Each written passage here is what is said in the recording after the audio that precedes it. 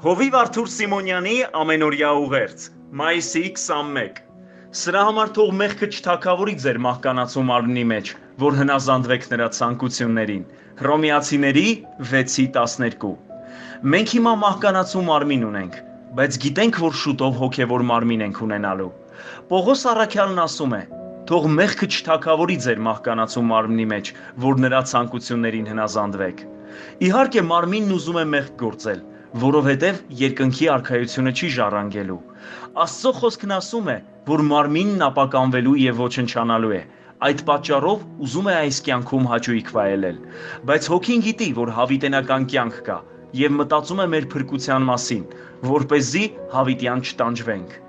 Վերջին ժամանակների քրիստոնյան պետք է նորոգի իր միտքը, հոգևոր մտածելակերպ ունենա եւ հակառակվի մեղքին։ Հրաշալի է, երբ մեղավոր մարմինը վերածվում է Սուրբ Հոգու տաճարի։